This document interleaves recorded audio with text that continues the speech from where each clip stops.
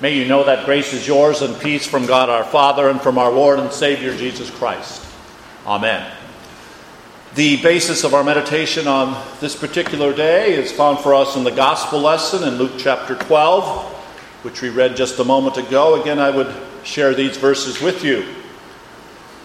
Jesus said to his disciples, "Therefore I tell you, do not be anxious about your life, what you will eat, nor about your body, what you will put on. For life is more than food, and the body more than clothing. Fear not, little flock, for it is your Father's good pleasure to give to you the kingdom. Sell your possessions and give to the needy. Provide yourselves with money bags that do not grow old, with a treasure in the heavens that does not fail, where no thief approaches and no moth destroys. For where your treasure is, there will be your heart also."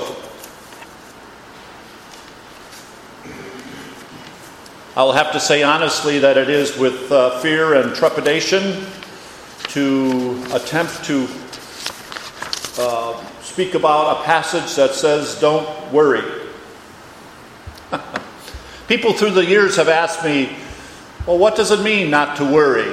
Or as in the epistle lesson today in Hebrews, that great chapter of faith, what really is faith? Can you not define it for me? In Hebrews it is defined in that very first verse. Worrying. Worrying is in God's hands ultimately. I know personally we all do too much of it. At times we feel like we're the king of worrying. Worrying about the next detail. Worrying about what's supposed to happen or not happen.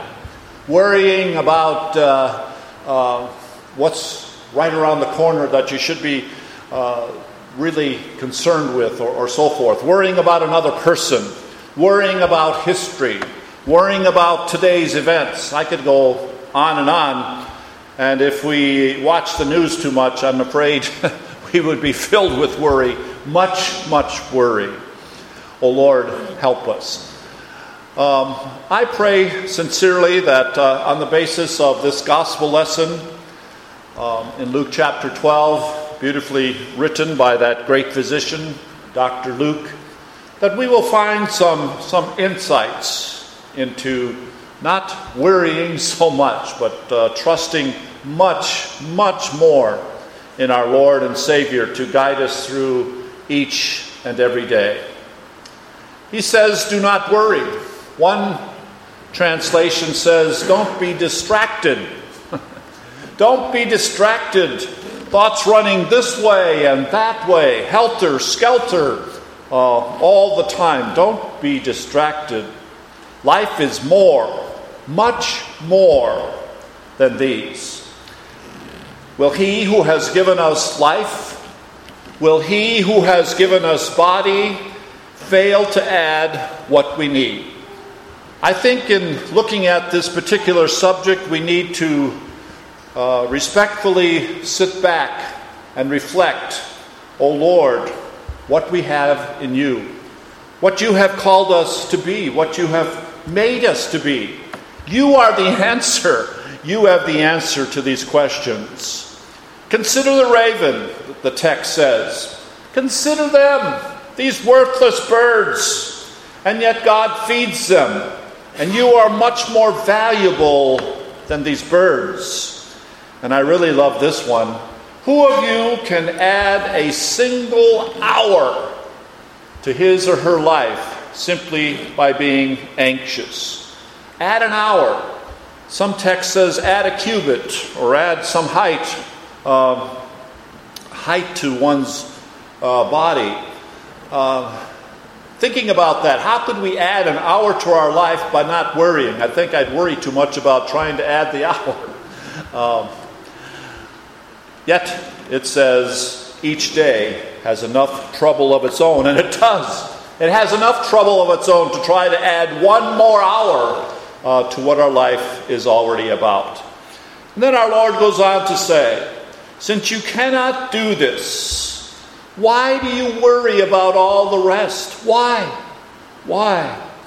Worry does not lengthen life. It usually shortens life. Or consider the lilies of the field. Consider them in all of their beauty, in all of their beauty. And yet the Lord says, yet Solomon, in all of his glory, was not dressed like one of these. And in looking at 1 Kings chapter 10 in the Old Testament, it describes there at great length, chapter after chapter, the glory that Solomon had, his wisdom, his riches, and unfortunately his many wives who finally led him astray. But yet it says, in all of his glory, and he had much spectacular. People came to see it, to marvel at it. And yet our Lord is saying very simply in this passage in Luke, consider the lilies. The Lord considers them. How much more will he clothe you, O you of little faith? You of little faith. How often do we hear in the New Testament where Jesus says, O you of little faith, why did you doubt? Why did you doubt so much? O Lord, we can't answer that. O Lord, our quest is still in you. Our quest is in you who have found us. You who have called us to faith. You who guide us through each and every day. You who clothe us and feed us and take care of us. Why do we doubt? Why do we worry? Trust. Trust, one author has said, and this is quite a compelling statement that I did find, our trust ought to make all worry impossible. That makes me think, well, then it's impossible. Impossible all by myself. It's impossible all by myself not to worry. It's impossible not to trust more at times. Oh Lord, we slip, we get off our guard. We're not like the person waiting for the thief in the night. If the master of the house had known when the thief was going to come, he would have been prepared more. He would not have left his house. And yet we are to watch.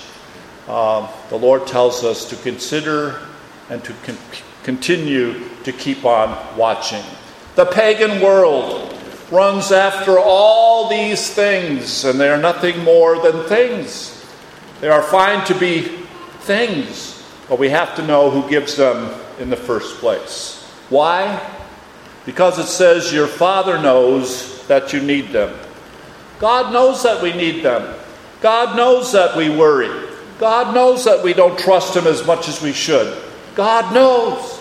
And yet He gives us all the blessings, our all-knowing, our almighty God, full of love and grace. He knows. And He wants to take care of us. And it goes on to say, seek ye first the kingdom of God, and all of these things will be added unto you. Easier said than done, some might say, seeking first God's kingdom. Seeking first the kingdom where Christ reigns, where Christ is Lord of lords, and He's Lord of my life. And I'm trusting Him to guide me through each day. What we seek is given to us by grace, God's grace in Jesus Christ. Pure grace through Christ and for His sake.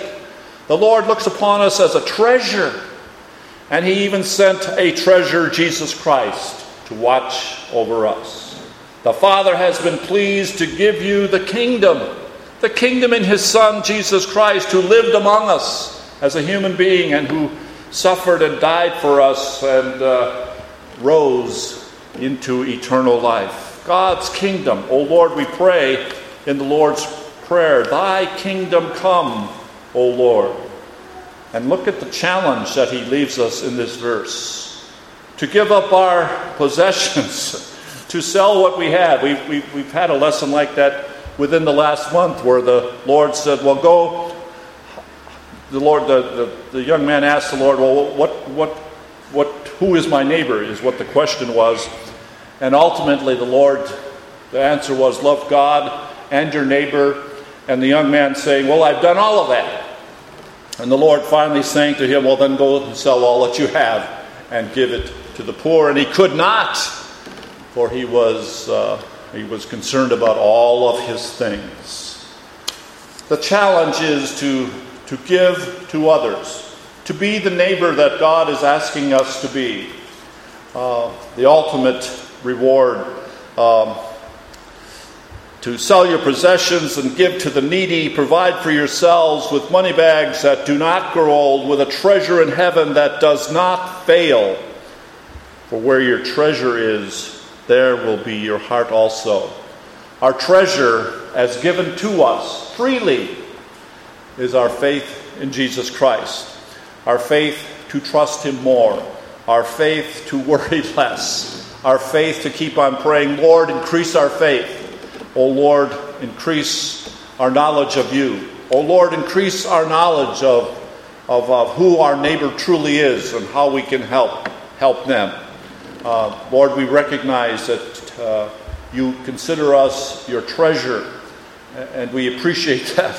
An honor, a treasure in the eyes of God. What a way to be looked upon. So how then do we rightly put our heart in the right place? It's how we see the world. It's frankly, though, how we see God. And only by changing, as led by Him, the way we look at God, will our eyes shift and see the way God would have us to see them. Because we are His wonderful treasure. And where His treasure is, we are also close to His heart. We are the culmination of His creation. And that is why Jesus can point to the ravens and say, they are worthless birds, but you are what? Much more. How much more value are you and I than these birds? Where God's treasure is, there His heart is also. We are His treasure that draws His heart, that causes Him to send His heart down to earth. A different way to look now at the life of Christ. As His one and only Son leaves His place in heaven and becomes human with a beating heart and lives with God's treasures here on earth. And God allows this heart to slow its beating until it stops and Christ is crucified on the cross. But God treasures us so much that His own Son's heart ceases to beat and He dies, killed by the very treasures that He came to save. Being a treasure in God's eyes, then, places our heart at the right place to see things clearly. And since God has given His Son's heart to us and put His heart where His treasure is, we can pull our heart away from the world that would have us treasure and place our belief in things, but rather in Him. And when our hearts are safe in Jesus, and that's where they need to be, then we can be comforted by creation and see the love that God has for us and all that He has made around us. And since God loves His creation so much, how much more, ultimately, will He care for us? Anxiety and fear are replaced, we pray, by confidence and hope in Jesus Christ alone.